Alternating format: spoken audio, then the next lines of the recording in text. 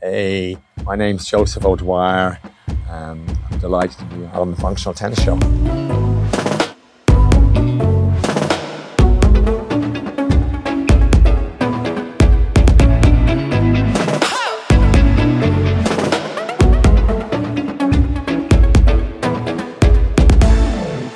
Welcome to episode 32 of the Functional Tennis Podcast. I'm Fabio Molly, your host. I don't do a good job of introducing myself every week. I know we've new listeners every week, so from now on, I'll just try and introduce myself.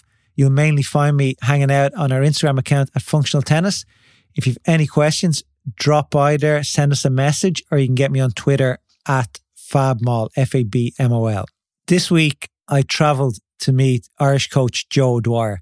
Now, I didn't have to travel that far, but it was great that Joe's doing a bit of work in Ireland and the opportunity to catch up with him. Joe's worked with many top players throughout his career. He's been based in the States and he offers some great advice and also some great stories. You're really going to enjoy this. Joe is such a nice guy. He's loved by so many players, coaches and people in the tennis industry. It's amazing how many people know him. He's worked with some of my own personal friends on a professional level. Jeff Saldenstein, who we had in the podcast a few episodes ago, he helped him break into the top 100 and Jeff had his own funny stories on Joe. It's a really good episode. Hope you enjoy it and look forward to any feedback on it. But before we get started, big shout out to our podcast sponsors, Head. And if you're new to the podcast, hit that subscribe button on your podcast app that you use. But let's get started with Joe's story. Hope you enjoy. My name's Joseph O'Dwyer. I'm delighted to be on the Functional Tennis Show today with Fabio. Really looking forward to doing this interview with him. Heard a lot about him and his work that he's been doing over the last year with his podcasts. He interviewed one of my favourite players I ever coached on the tour, Jeff Saldenstein, which was a great podcast. His nickname is a Seagull who I worked with. But anyway, great to be here today on the Functional Tennis Show. Joe, great to have you. Jeff was who gave me the inspiration to get you on here.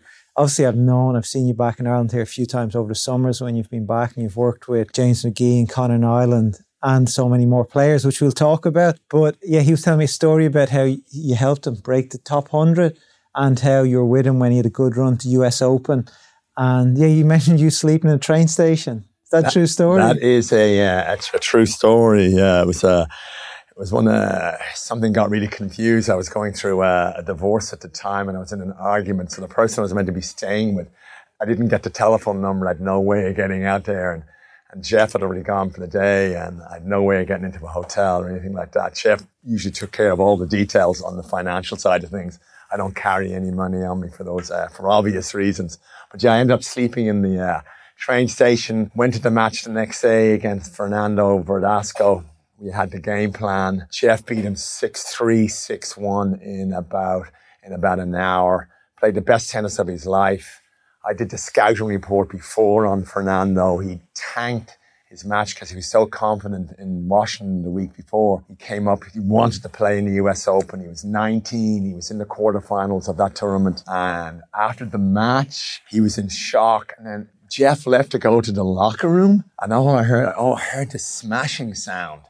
I go, what's going on? It was like court 13 and I go around the back of the court and I take a look and there's Fernando breaking every single racket that he had in his bag on the ground in frustration. And then as, of course, Jeff will tell you, of course, he gets into the main draw. He gets in as a lucky loser and he wins a round and we lost to Arazi, I believe, in 4 sets. The gifted Moroccan, but that's a true story. There it is. That's one of his good winnings, yeah. Anybody I've spoken to have told me Joe has so many good stories.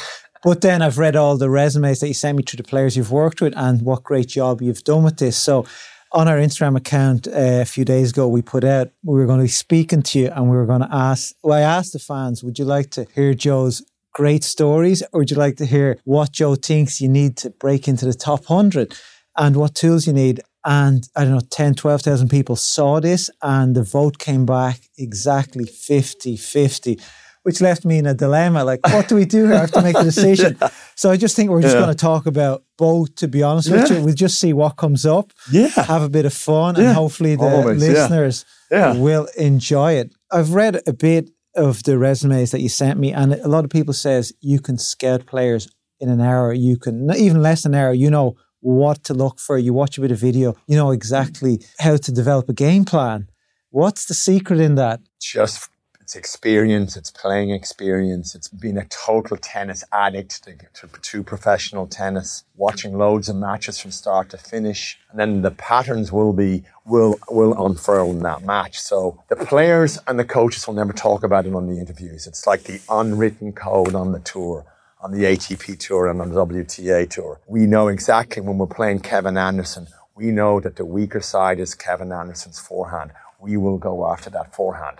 But when we're playing them, we'll go like, oh, Kevin Anderson, great serve, big forehand, great backhand, great player. It's going to be one tough matchup. But the reality is we're taking our attack through his forehand wing throughout that match. And then the big thing about that, it relaxes the player because they've got a total game plan. They know exactly what they're trying to enforce upon their will, upon their opponent's will. Like, so they have their game plan, we have our game plan. We both have strategies. And whoever executes it better on the day will win. But everybody has a hole. Everybody has a weakness. There's a weaker side somewhere. There's some shot that's going to break down before the other side, either the forehand or the backhand. Tell me, what level, Joe, do you have to be before you can actually really implement the game plan? Let's say, no matter who you're playing, you got to have tools that you can break down opponents. And is there a certain level you reach before you have these tools? Because I personally struggle. You may say, Fab, you're going to play whoever it is. He's sliced to his backhand. He will struggle. But if I can't slice, that game plan's useless to me. That's the whole beauty of the road to the top 100. That's where the journey gets broken down. So you might watch, I worked with Robbie Ginepri in Atlanta, and we do some training. Now, Robbie lost in the semifinals of the US Open in 5 sets. He played 5 sets in every round to reach the semis. Won all 5-set matches. Now, we would practice and he would use a slice backhand. He would not miss one slice backhand in an hour in the game when we were training. Yet he might only use that shot 5 times in the match. You might have to hit a drop volley. A drop volley has to be hit maybe 5 or 6 times in the match. It'll be missed with the players who are like their top 200. They'll miss that ball. That ball again is never missed. And every shot is equally important. So you have to be able to do everything with the racket. You got to have a block slice forehand. You have to have a block slice backhand. You got to have a long finish on the slice backhand. You got to have a short finish. You got to have a buggy whip on the forehand. You got to be able to turn the hand. Sometimes goes higher, sometimes goes lower. But whatever stroke the professional players are using, they're going to make that shot. If they put a racket on the ball, it's usually going over the net. True. Yeah. Well, that's what makes them the best. That's what makes them the best. So, yeah, let's talk about the part of where we put out to the guests that what makes you a top player. Like, why do some players make it and why do not? Even though they all train all the time, they all have a coach. What really differentiates a guy who can successfully break the top 100 quickly? Coaching. It's in the coach. It absolutely comes down to the coach and the player.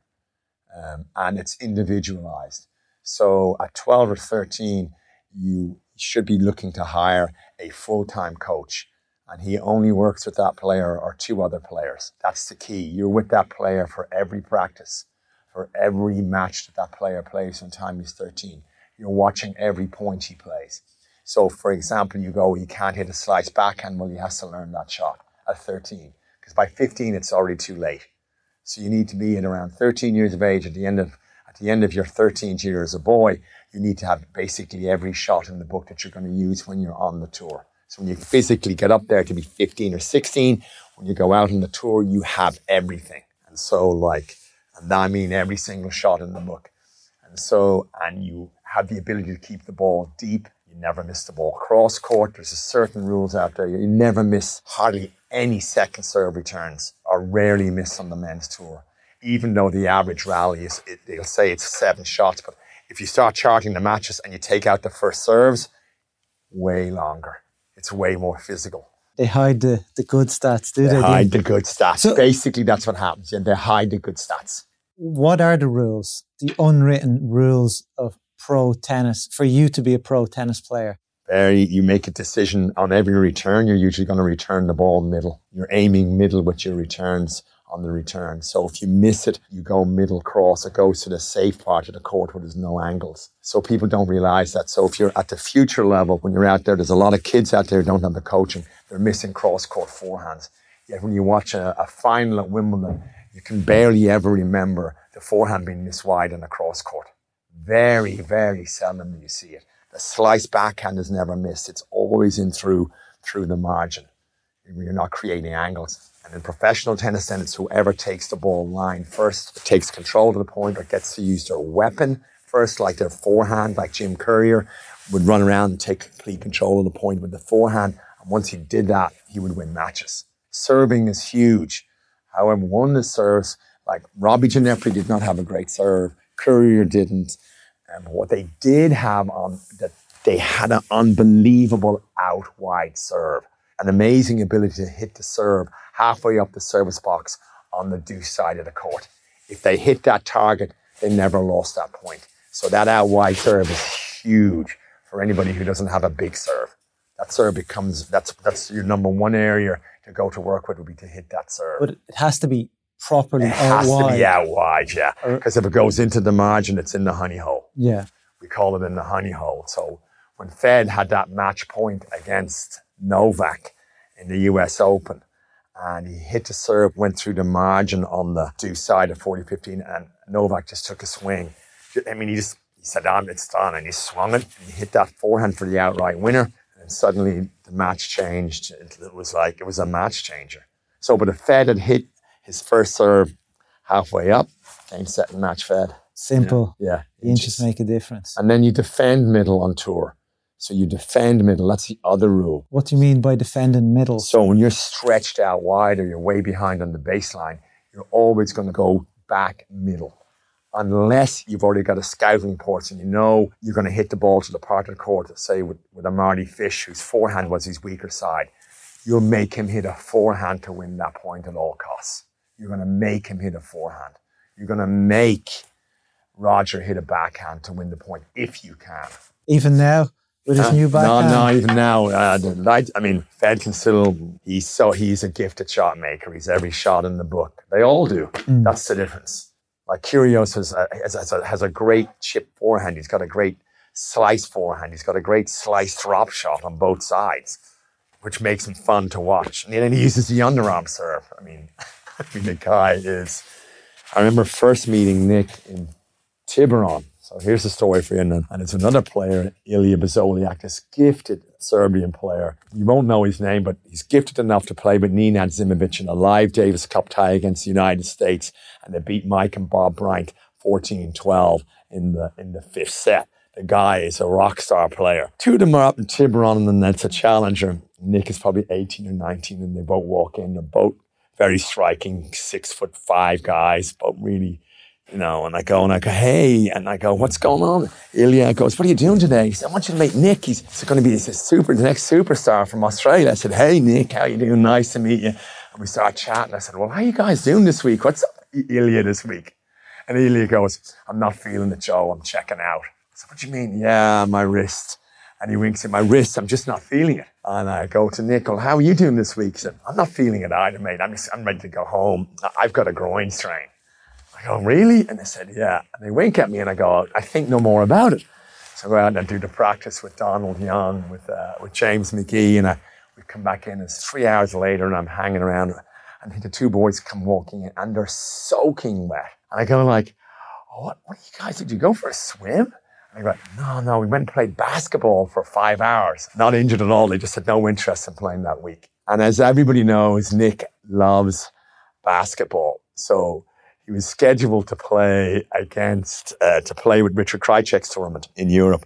And he calls up Richard, former Wimbledon winner, and he calls him up, Richard, I'm not coming to play your tournament. He goes, what do you mean? You're like, I said, no, LeBron James has asked me to train in camp this week in Cleveland. I'm going to go train with the world basketball champions, Nick. So lots of stories like that out there, yeah.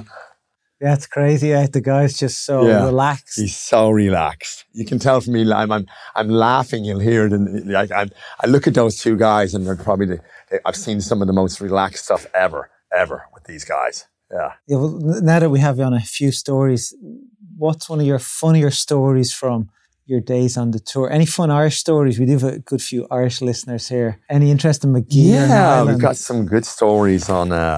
one of my fondest memories was working with Conor in Ireland early on, and we were going over, and he just reached the semis of a challenger, and I started working with him in Dublin when it was held. And then we went to play a clay court, and we pretty much had played, nearly the majority of his career was pretty much played on hard courts, a few clay courts here and there. So I go to my first clay court with him. We're warming up with Carlos Berlocq, and great player from Argentina, really, really gifted.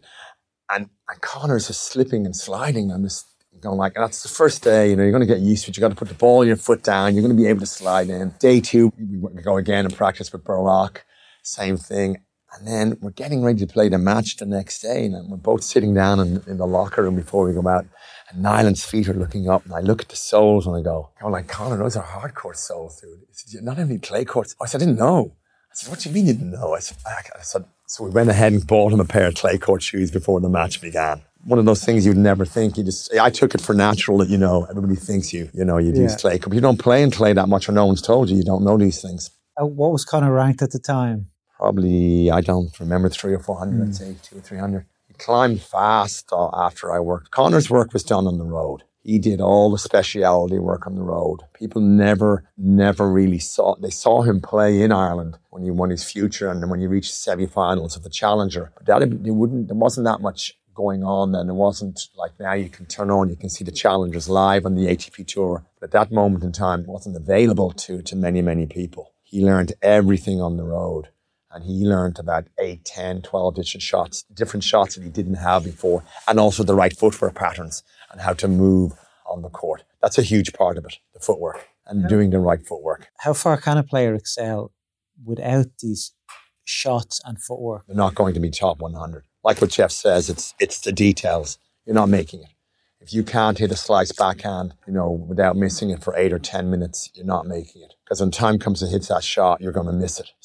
And it takes time to learn it, and you have to buy in to use it. And a lot of the players in the futures level will not buy into the tricky shots. Joe, the tricky shots are should be the simple shots. But for example, Robbie's gifted Ginepri. Not only he can do anything with the ball. So for example, if you slice the ball out wide to Robbie on the backhand side and it breaks the angle on the court, it goes out, and he can hit an absolutely stunning short angle cross court that will open the court up. In fact, when he hits that shot, the point's over.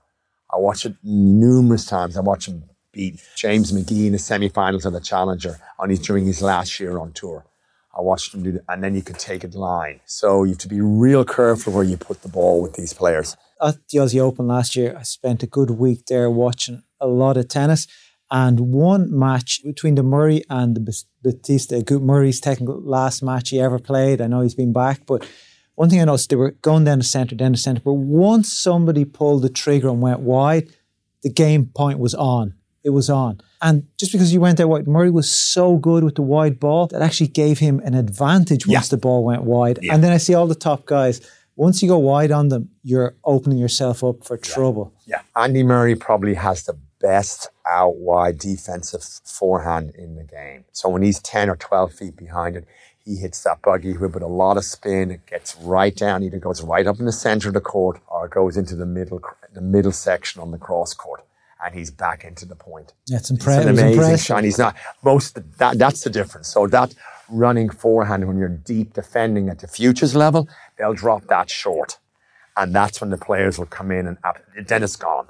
Once you hit a ball short with topspin, that doesn't have the velocity to carry it really past the baseline, they're going to come in and they're going to hit a winner. You're out of the point. Yeah, that's the huge difference. Is that ability to defend. We did on last week's podcast episode, we had a hitting partner, Mike Digby's hit with Federer, Tsitsipas, he sit with them all. He's only a young lad, but that's his job now. He says he wants to be a hitting partner.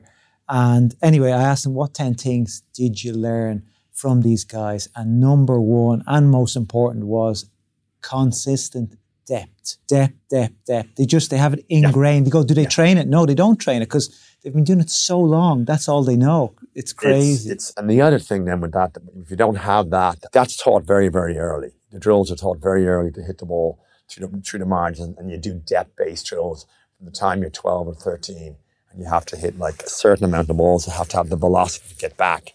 So I remember working with, luckily when I was traveling with Jeff, I used to spend quite a bit of time with Herman Gumi, an Argentinian coach, gifted player, top 50 in the day.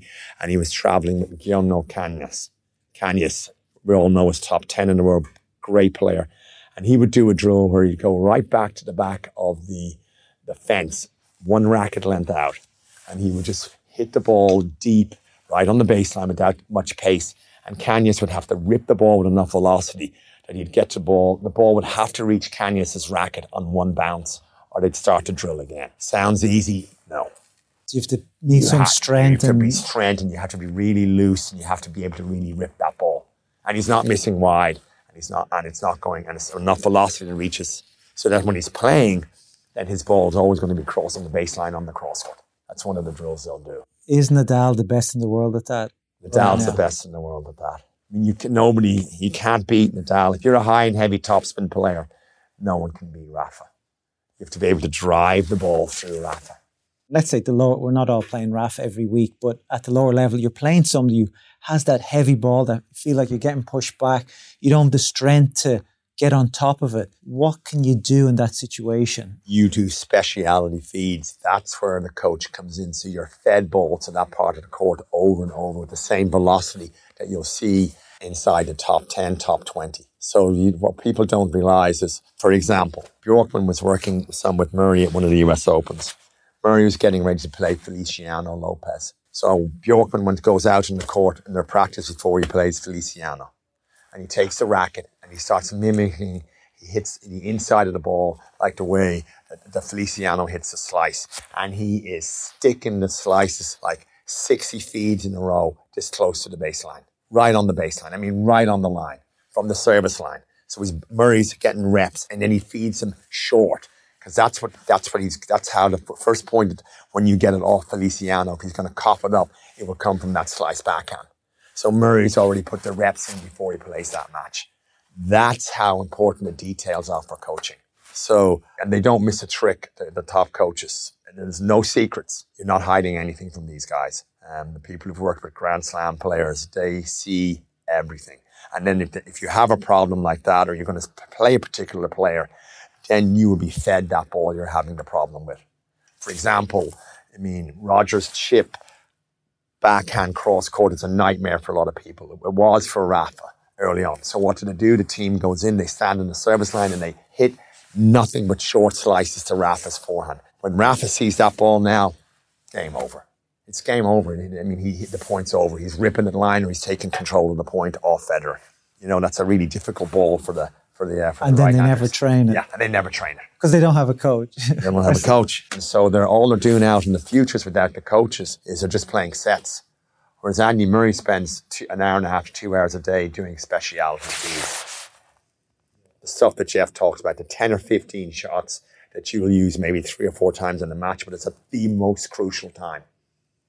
So, I mean, if you look at the final of when Novak lost to Andy Murray, the difference in that match was Murray's defensive block slice backhand, again, is probably the best in the world. He neutralizes with that.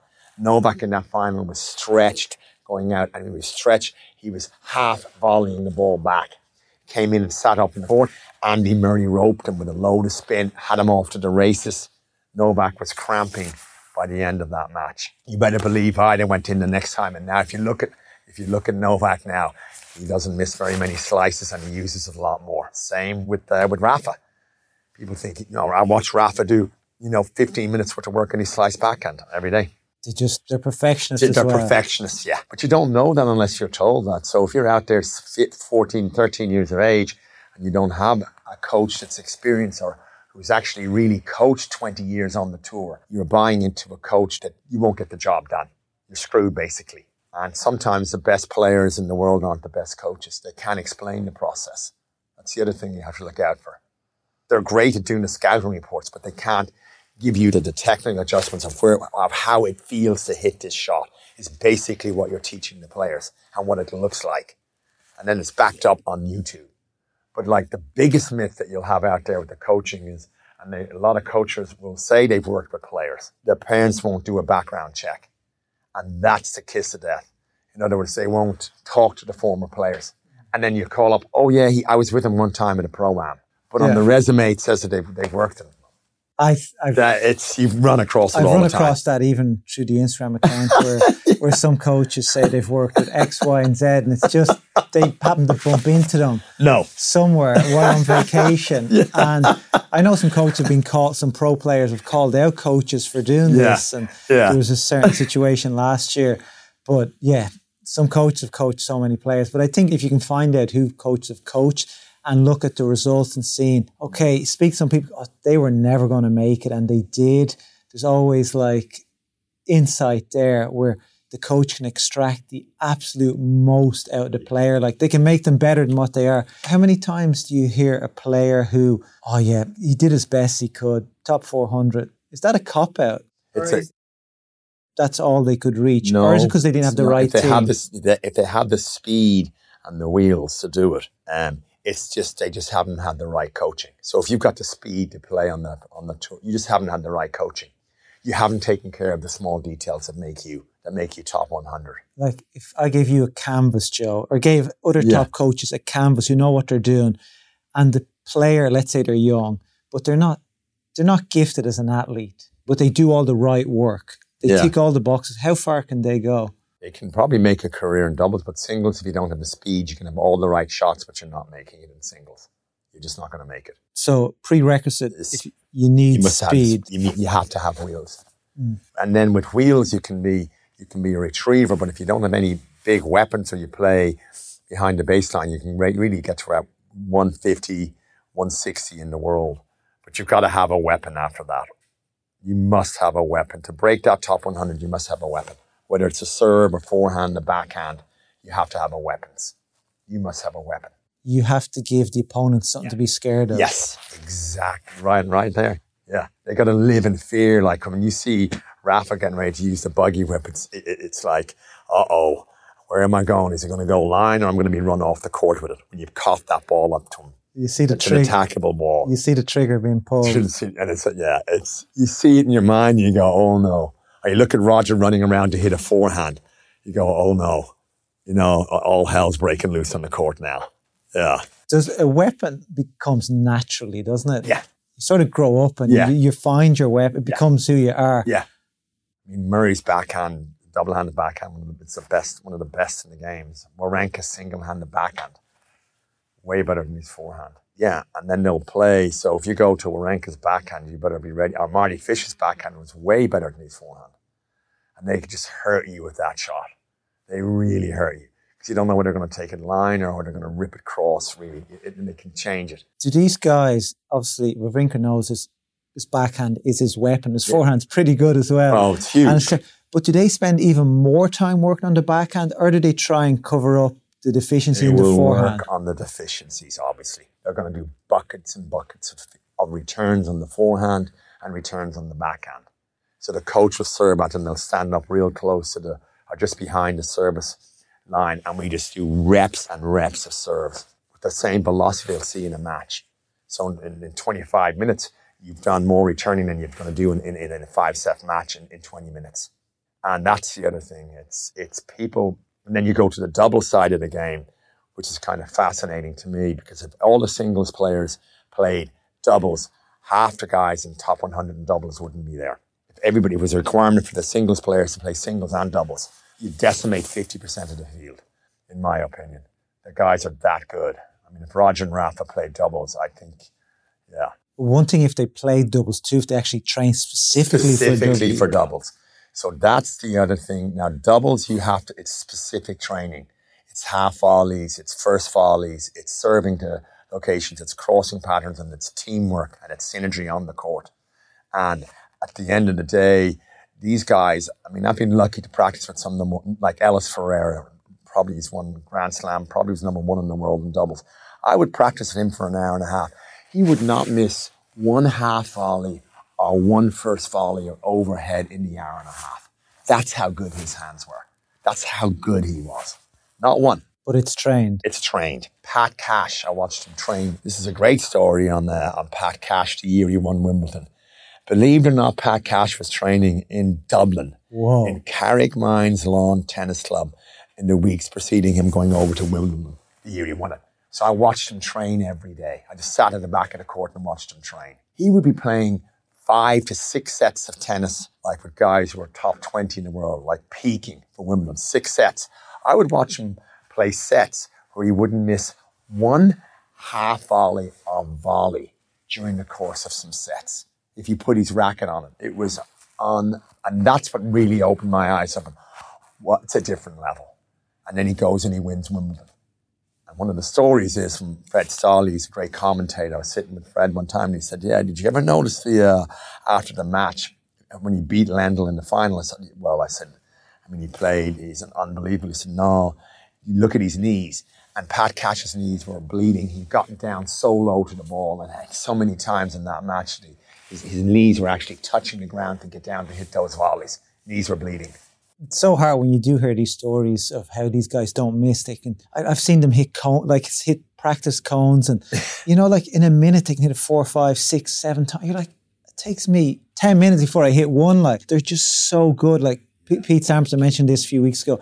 He's known he could hit a 50p coin anytime he wanted on the court. It's just hard to believe that. I know these guys are the best in the world. That's what you need to be able to do these things. But even understand how these guys do it is pretty hard. They understand the geometry of the court. They know exactly what they can do with the ball and where to go. And they know how to manage the ball when it gets there. So if the ball comes short cross court to their backhand side, they're going to slice it and come into the net either up the middle or through the margins. Well, I thought about it earlier when you were talking about these guys don't miss. No. They play middle. But what they do is once they see that early ball, they are on it quicker than a gazelle. Like Nicky Pilic is a great coach, and I learned this off him. And here's the mentality of these players. When the ball is hit short, psychologically you go, that's my point. You're looking for that 1 weak moment when the ball is short. And once it's short, whatever your game style is, if you're Fabrice Santoro, you're coming into the net off that short ball. If you're Jim Courier or Agassi, you're hitting a forehand. If you're Rafter, you're going to slice it and come in.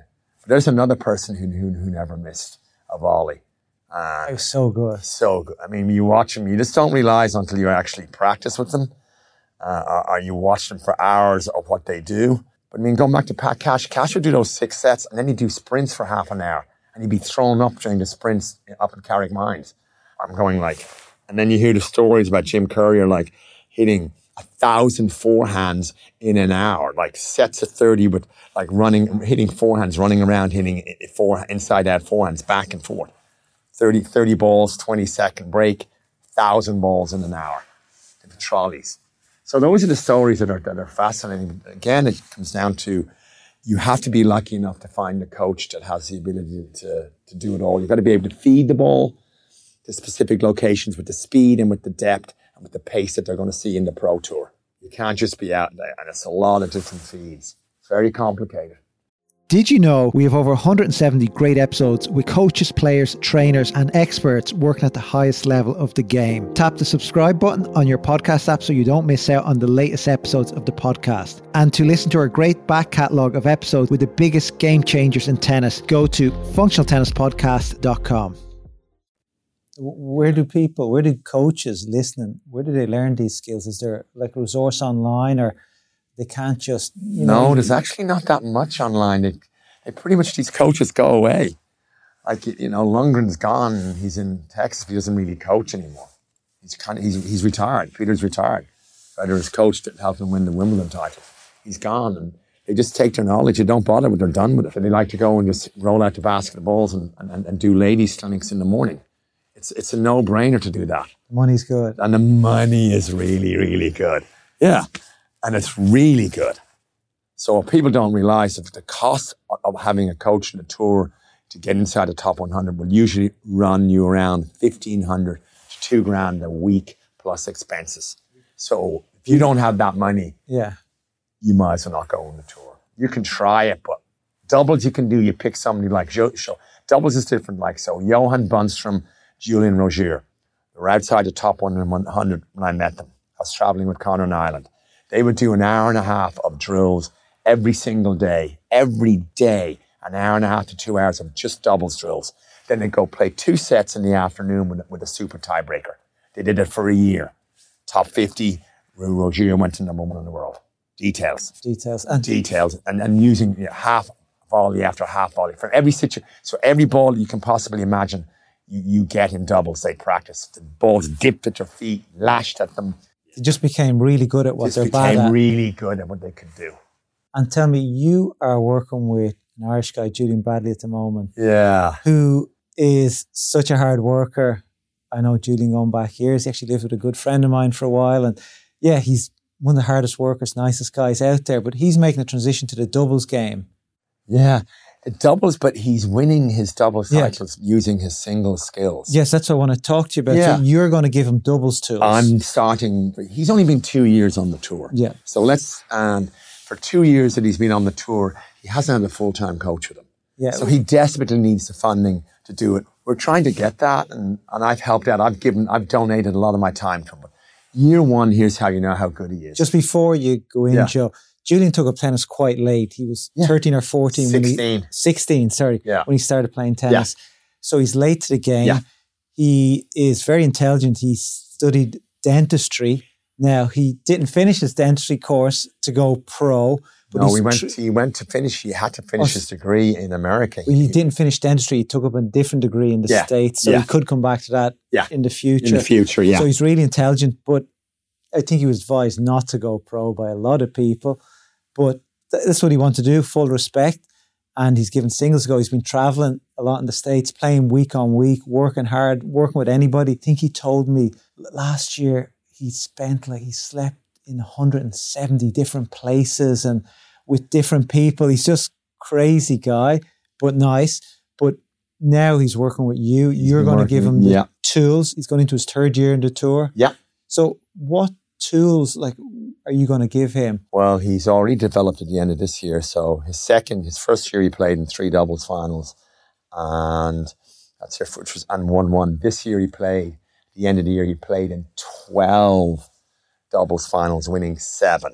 So when you see that kind of progress, and that's when I said, okay, I'm going to spend a lot more time now working on his weapons. His serve it's going to be a huge factor for him. We've been really working hard on that. He's now got a really, really good serve. The forehand has become a weapon. He's continuing to develop. Now he's developing finally the slice backhand. He's getting a real feel for the variations on that. And I'm working really, really hard on giving him his first volleys, the ones that will be low the net, doing multiple hours on first volleys and half volleys, knowing exactly what his options are on those low volleys, where he can go, which I think he'll have a super year this year. I'm really excited about this year. I'll meet up in February and March. I'll go back out on the road with him. But whenever he's not on the road, he's with me. So same with Jeff. Jeff had a great comedy set. I don't care where you move to. If you move to Timbuktu and I'm not playing on the tour, I'm going to come work with you. So that's what he did. That's what Nyland did. That's what McGee did. So people don't realize that just because they're not playing tournaments that week or 2 or 3 weeks, they're actually with their coach for 9 days doing 2 to 4 hours a day. Working on the skills that they were misfiring. Say they were misfiring the backhand slice approach. They missed too many of them. You go do that until you don't miss them anymore. I think most players, let's say, work hard. They put in the hours. But I think it's down to what they work on. Yes. Is where it's important. Like I know that, let's say the junior level here, I've hit with a lot of juniors over the years. And I'd say, what do you want to work on? And it's like, I want to play points. And that's it. It's rarely come across a kid who wants to say, look, my slice cross isn't working. Let's just work on that for an hour. Give me some low feeds or low balls. It's really hard to come across kids who really know what they need to work on. They don't understand. The parents don't understand the process that it's a private coach. It's set play, coach match play situation drills with the coach with you 24/7. It's the same in every other sport. You have a coach. And then tennis it's an individual sport. I mean, you can do doubles, but it's still very specific training for the doubles. It's not going out with, 10 kids on the court and 2 coaches. That's not going to work. You have to have the individual coaching and the individual feeding. I mean, there's no group coaching for Roger Federer and Andy Murray at 13 years of age. It was Andy Murray, his mom, the other coaches at the back of court, and what we call a stick on the other end, or a former player who would just be there to spar while Andy Murray was working on he was doing sets of his buggy with forehand, like sets of 50 buggy with forehands on the run, sets of 50 block slices to start the point. How important is it for the young kids, these 12, 13, 14-year-olds, to be hitting with former pros consistently at that age? Essential. I'd say it's the most important thing for myself as a former player. The biggest progress I ever made and the best decision I ever made was only to play with adults when I was 13 years of age. I didn't play any juniors for a year. All I did, and these adults would beat my brains out. Like Tommy McGill, who's where we are now in Bective. I want to give Tom McGill a big shout out. He's the tennis director here in Bective Lawn Tennis Club. And he would beat my brains silly for a year. I didn't beat him till I was 15. But what it did for me, it taught me how to compete. And when I came back the next year, I won every single under 14 tournament in Ireland. And I played internationally for Ireland that year, from not even being accepted into Fitzwilliam the year before, which is the most prestigious tournament in Irish tennis. I wasn't accepted either. Ah, there you go. There you go. Now, we both have that Ireland in common, yeah. Yeah. But so I do see the value in that. Yeah. But I kind of see if a kid's like really good, 10, 11, 12, and they're the best, then there's more inclination to that. And maybe the parents, and they may get money to do it, but it isn't expensive if you haven't proven, you may have the dream, but you haven't proven it results to, all of a sudden I need a full-time coach, and then we need to play a ex-pro or whatever level pro, but they can hit these big balls, they're older, they've done the tour, get them on the court as well. It is an expensive sport. It takes money to do. That's what I'm saying. You have to have in your bank account, you have to have the funding to have the coaching. Because you don't see anybody at the Grand Slams without a coach. Let's just be honest. Sometimes they're 2 and 3 deep. It's the coaching is the most important part of it. Before that, let's say Grand Slams, if it's junior Grand Slams, they're 16, 17, 18. But 12, 13, 14-year-old, that's where they need a coach as well. And that's where they need the money. That's when they need. So either the associations fund you, or unfortunately you do. Some of the contracts are draconian. So like in some of the countries, they'll see super talented players with no money, and business will come together and they'll say, we'll fund you everything on the tour, your coaching, everything, but we want 80% of your earnings from the time you're 18 till you're 30. That's some of the contracts that some of these players have signed. You've given me a name on that before. Yeah. Are we allowed to talk about the name? Oh, we can give the name, yeah. I would say, I'll give you 2 names. I know Tommy Haas was 30% of his earnings till he was 30. And Carlos Burlock, I think was about 80% of his money had to be paid back until he was 30. It's crazy. Pretty harsh contracts. Yeah, I didn't know. Maybe it's out written knowledge about Tommy. I didn't know that of Carlos. No, and that not too many people would know that. I have but a lot of fighting. It's you can't do it. That's the proof in the pudding there. He would not have, and Carlos Burlock would not have made it without the coaching. It's a bit of a chicken and egg situation, isn't it? Yeah, but these players, and what people don't. The left-handed player, what's the right? Shapovalov, I always get names wrong. Shapovalov, yeah. He was playing futures at 14 in qualies. This is a question I have for you. Junior potential, 12, 13, 14, they're really good, top in their country. Should they go straight to futures or should they? No, straight to the futures. Yeah. Take the coach and go. If you're strong enough to be able to hit the ball and you're strong enough at 14, you go. There's no point in doing the junior slams or the junior ITF. That's great. As far as I'm concerned, you're just wasting money, and it's this false sense of illusion. Because meanwhile, all the other 14 and 15 and 16-year-olds, they're playing the tour with their coaches. They're not bothering with the idea. Yeah, they might play and they'll have enough points from the tour to play in the ITF Grand Slams. They'll go play in those. But even then, I've watched players who were semi-finalists in junior Wimbledon. I've watched them not get anywhere on the tour. I used to watch, they would come out and get cleaned in the qualies by these 24-year-olds who've been out there for 4 and 5 years. Watch them get cleaned. Watch them come off the court crying and not understanding why. And then, yeah. It's a big jump. It's a massive jump. From I'm the top star here at Junior Wimbledon. Yeah. It's from being a star at Wimbledon or the US Open, being one of the best, all the attention's around you, till the next week or the next year you're playing a futures. Now, if you're lucky, you'll get a few wild cards, as some of them do. And some may be lucky they can win a few matches, but from what I'm seeing, most don't. And it does you do have to graduate. It's like going to university. You can't just graduate. You do have to do your 3 or 4 years. And there's no way around it. And that's why I've been with my players in semi-finals of Futures, and it's just myself, my player, and the other coach, just the two coaches and the players in the semi-finals and finals, and maybe 8 or 10, 15 people watching the final of the Futures. It's tough. That's tough. So that's really, and then you've got to recognize when you're top 100, there is, the most beautiful thing, I guess, about the tour is, generally speaking, the players really respect one another that are inside the top 100. I mean, when Jeff was top 100, I'll never forget, he shared the story, but I don't know if he mentioned this part of it. It was like when he said, "Hey, Roger, my name's Jeff Stolzenstein." He says, and Roger he had no coach that week, and Roger goes, "Jeff, I know exactly who you are. Yeah, and I'd love to hit with you." And Jeff, and this is bantering. So I see you're playing the lefty. I'm the left. He said, "Yeah, I'd love to hit with you tomorrow. See you tomorrow." So we go out, we practice, there's 600 people watching the practice. The next day, Thomas Johansson, 0. It's that's the difference. Yeah, and Federer was only a kid. Federer, yeah. He just won Wimbledon that year, yeah.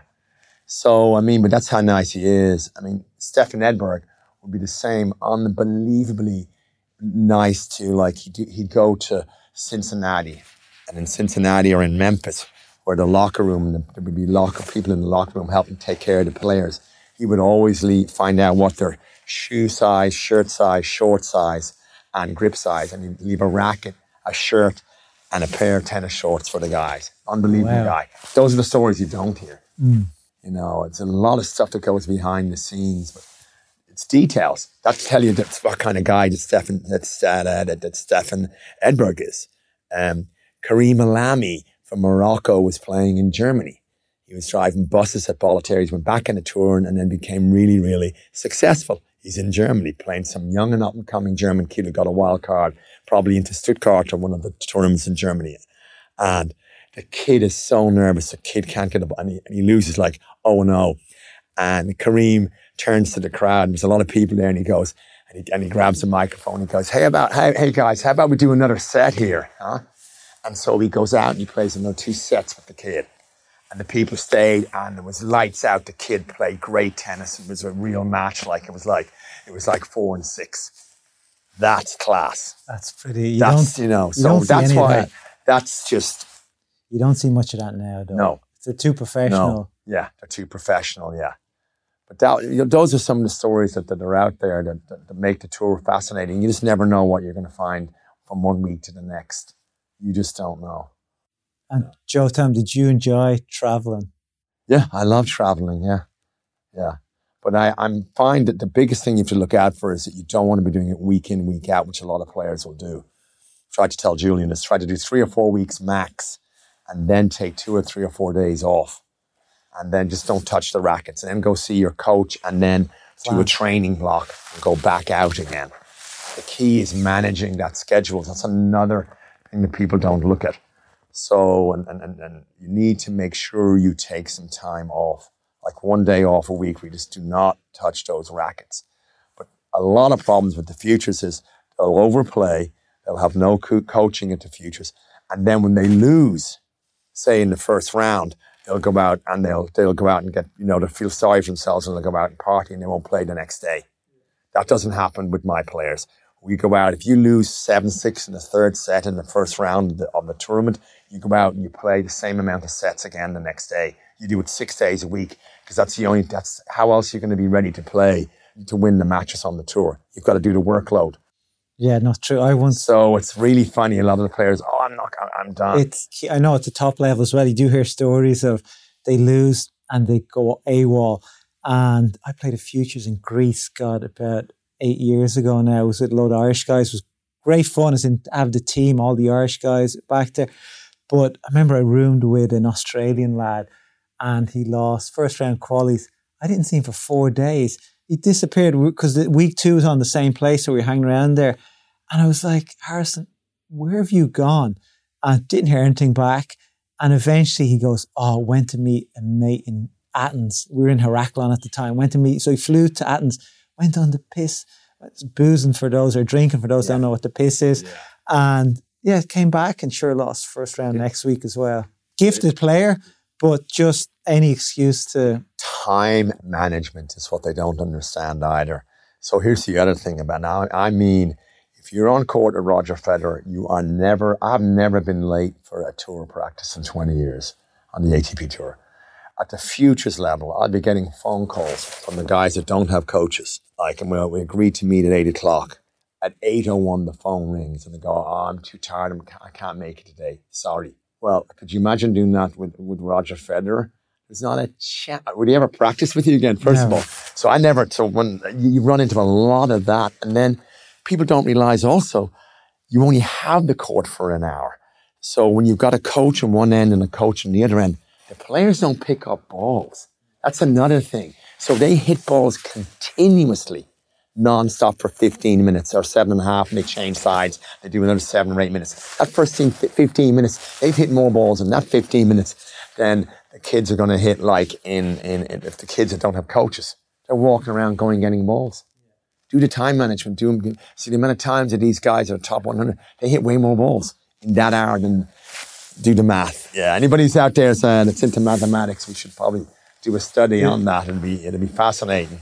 Get back to Fabio on that one. Yeah, let me know. That's why I think it's even important, even at the lower level, have more balls on the court, because you don't have to go pick them up. Even if you're just playing sets or drills, have like 6, 7, 8, 9, 10 balls where it's just constantly going. And it does make a big difference, because you can, at the lower level, you can hit a few balls in the net quickly, yes. And then you're like, oh, go again. That was just a waste of 2 minutes there.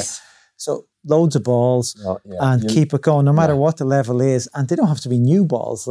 I've gone to, Joe, training centres, and some of the balls they have are terrible.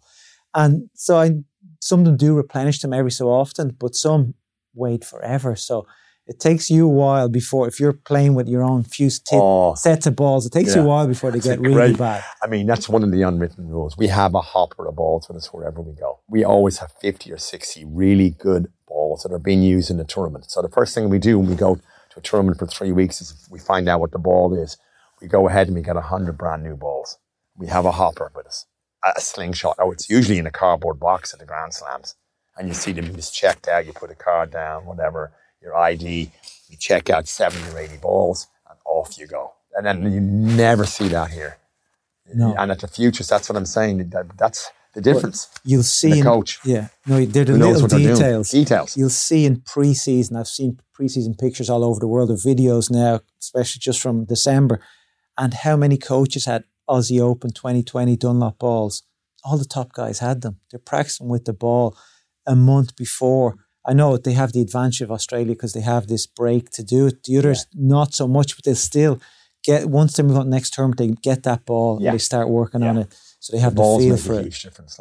So cheap balls, I'll never forget, doing a practice training session with Robbie, and the club had decided to buy these balls, which were not used on the tour, and I made the mistake of feeding him. He saw the ball bounce, and then the next, he just hit it out of the stadium. He's, come on, Joe, what's going on? I said, that's how aware they are. I think all those little minute details all make that a big... Time management, ball, the coaching. I mean, and when you put it together, now you see why these guys make it. I mean, Tim Henman had a private coach at the time. He was 13 for his whole time in that transition up to the tour. And Stuart Doyle, who you've played against, actually. Practice with. He played Henman when they were both 14 and beat Henman 2-2. Did he? And then Stuart blew out his knees, but it also wouldn't have made any difference because we have no coaches here in Ireland who spent 20 years on the tour. We don't have access to them. But what about these coaches? You see, I know there's an Italian guy who plays in Italy. The mother's Irish. They married an Italian guy. They moved to Italy, and he's grown up over there. But they're in a club in the countryside. One coach takes both sons. And I think last year, there were number one guy was 1 or 2 in Italy under 14, which is a huge achievement. Yeah. But I don't know if the coach had any really tour experience, but the kid bought into the coach.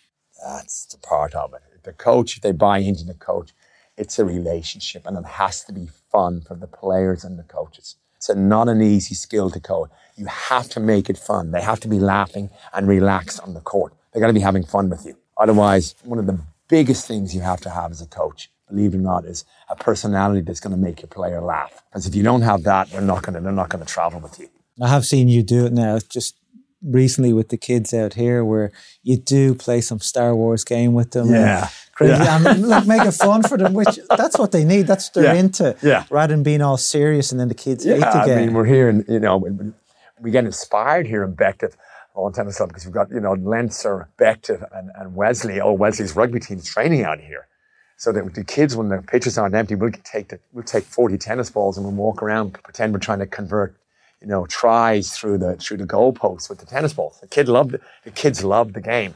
It's that creative aspect of it. Robbie loves to shoot for targets. Every Friday, myself and Robbie Ginepri would go out in the court, and I never beat him because obviously he was 13 in the world, but we would play for bottles of wine. He would always show up for that last hour on Friday. That was the way to get Robbie out. He'd come because he's a great chef, great cook, great guy, great player, and he would always show up. That's the only way I would get him out on the Friday because that would because otherwise it's it's the weekend.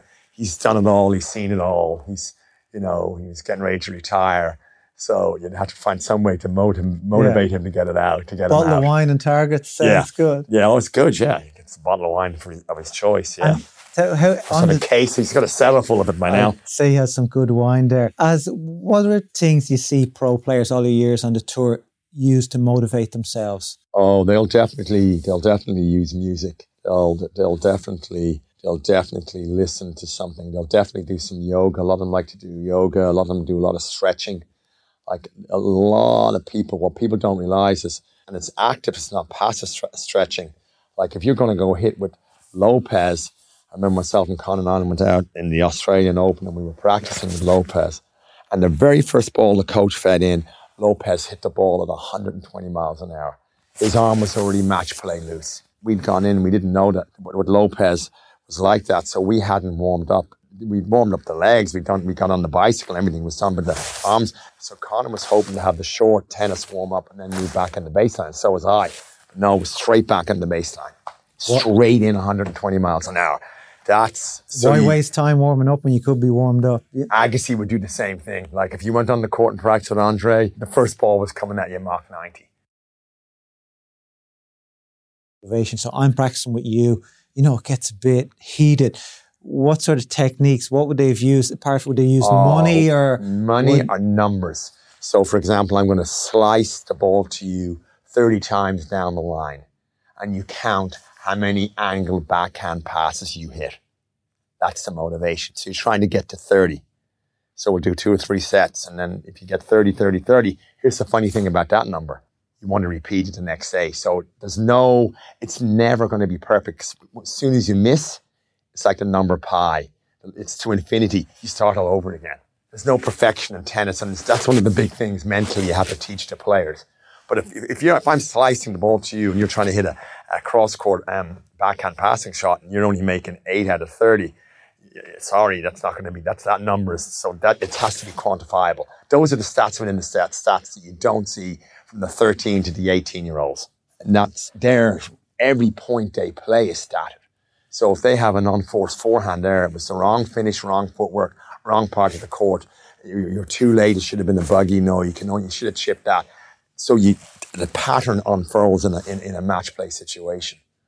So it becomes really important that you have measurable goals and the players buy into it, and attainable goals. Yeah, but everybody is a starting point, including me. So if you can't hit, 30 drop backhand volleys in a row that are from below the net, you've got to get it up and over. And in fact, if it goes too deep, the player is going to run it down. So at the professional level, the margins is like, it's half a foot, it makes all the difference. Yeah, we had this fun. We did it last week with the young kids, which was a bit of fun. Yeah. I was working on the shot, and you're right. If it's not good enough, anybody can run it down. So it has to be perfect, and you need to work hard at them. Work really, really hard. So, Joe, we're gonna end this soon. I've taken enough of your time. Any other stories we can end this podcast on that our listeners would enjoy? Oh, I think that you're always trying to find stories. Storytelling is a huge part of being on the tour. And I have loads and loads of stories to share. But this is one of my favorite ones, was on the tour bus. And we were going out, we were in Shanghai, and I was with Jeff. And Jeff had won his first round match, and then he played Philippoussis and lost in the second round. We were on the tour bus. It was a big bus. Because the hotels it's about a 30-minute ride from the hotel to the Shanghai site where they used to hold the Master Series. So we would get the bus out there. And I remember sitting down there with Scott Draper, a left-hander from Australia. And one of the stories we always share is, what's the worst match points that you've had and you've actually lost a match? And Scott goes, I've got one for you. You're not going to believe this. And I go, what is it? I was in Cincinnati in the first round playing Roger. And I'm playing the best tennis of my life. And I'm match point up. And I win the match. I hit the ball. Roger's taking the racket out of his hand and he's walking towards me with his hand held out to say, well played, Scott, great match. And the umpire overrules the call and said, no, the ball was in. And they went back and replayed the point. Roger saved that match point again and actually won the match and won Cincinnati. Ouch, that hurts. That hurts. Or another one that was really brilliant was Panatta was 13. This guy's, if you want to know, look at somebody really elegant, a little bit of history, look up Adriano Panatta, the Italian player. Legend, yeah. He's a legend. But one of the stories that people don't know about him, he was 13 match points down in the first round of Rome, saved all 13, went on to win Rome, and went on to win the French Open. But another great story. Mike Russell, 15-40 down in the first, 2 match points down in the first round of qualies in the French Open. His nickname is Iron Mike Russell. I mean, this guy, he's a great top 100. He's in there for at least 5 years. And I'll always remember him telling me he was 15-40 match, 2 match points down in the French Open, first round of qualies. Saves him, qualies in, and has 2 match points on Guga Kuerten. Loses those match points in the 4th round. Guga saves the match points, goes on and wins the French. Those are just some of the stories. I mean, how often does that happen? That a player saves match points, digs himself out of the grave, and wins the tournament. Does it give you I think there's no better feeling than that. I mean, James McGee did it twice in a challenger where he reached a semi-final. He saved match points in the first round of qualies, won that match, qualied in, and then he had 2 match points down in the quarterfinals of the challenger. Saved those match points. Kozlov. Okay. And Michael Jarzi. Jarzi, it's the big tall, both guys are, top 100 guys, Yeah, there's something about something about saving match points. But 2 in 1 week. I mean, in 2 in 1 week it's your McGee, week. It's your week. It's McGee had a great week. It must give you a sense of freedom where you just, no matter what happens, I should be out of here. Yeah. But what about that feeling also of having match points where you miss a terrible ball or you get a bad call and you're like, the job's done. That's heartbreak. An hour later, that's tears. I mean, if you're at a Grand Slam that happens, there's a lot of tears in the locker room and those. Like, maybe not on the court, but everybody will go into that locker room and find some place. There's a lot of tears when that happens. Yeah, you did start a story saying, who's the guy that smashed all his rackets? Oh yeah, Fernando Verdasco. Yeah. Yes, sorry. You started a story with Fernando smashing all his rackets. But at the Aussie Open last year, Isner played, I can't remember now. Yeah. Who's the other tall American? He won today as well. I can't think of his name now. Riley Opelka. I know exactly. Sorry. Is it Riley Opelka? Yeah. So he's been coached by Johnny Zabon. He's one of his coaches who I used to coach. Okay, we'll cut into that. Yeah. So Opelka, So I'm at the Aussie Open last year, speaking of your story of Verdasco smashing his rackets, and Opelka beats John Isner. And it was one of these 7-6, 6-7, 7-6, 7-6, 6-7 matches. And I'm walking through the tunnel and I see Isner behind me and he's walking. I'm like, looking back.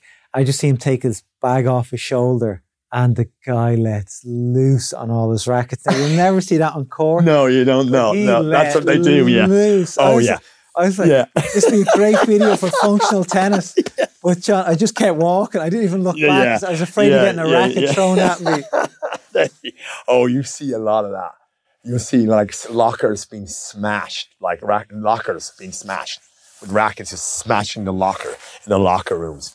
But players will lose once they get off that stadium court and they've had match points or they've lost a tight match. They keep a great face because they know they're on cameras. But when they're not on camera, mayhem breaks loose.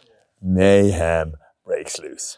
Well, let's leave the podcast for there. That was really interesting. Enjoyed it. And thankfully we got both sides in. We got the tips in. Yeah. And we got a few stories in. So let's see. Hopefully the people like it. And if they want more, we can give them more at some stage. More. Yeah. Thank you for having me on your show, Fabio. Really appreciate it. Thanks a lot. Yeah. Great. Thank you. What a great episode from Joe. Hope you picked up some tips on what's really needed to become a top player and the hours you have to spend working on all these specialty shots. This is all new to me and I've been around the game a long time and it was just great to hear this. So really hope you picked up something from that. I'll be back next week, same time, same place. Can't wait.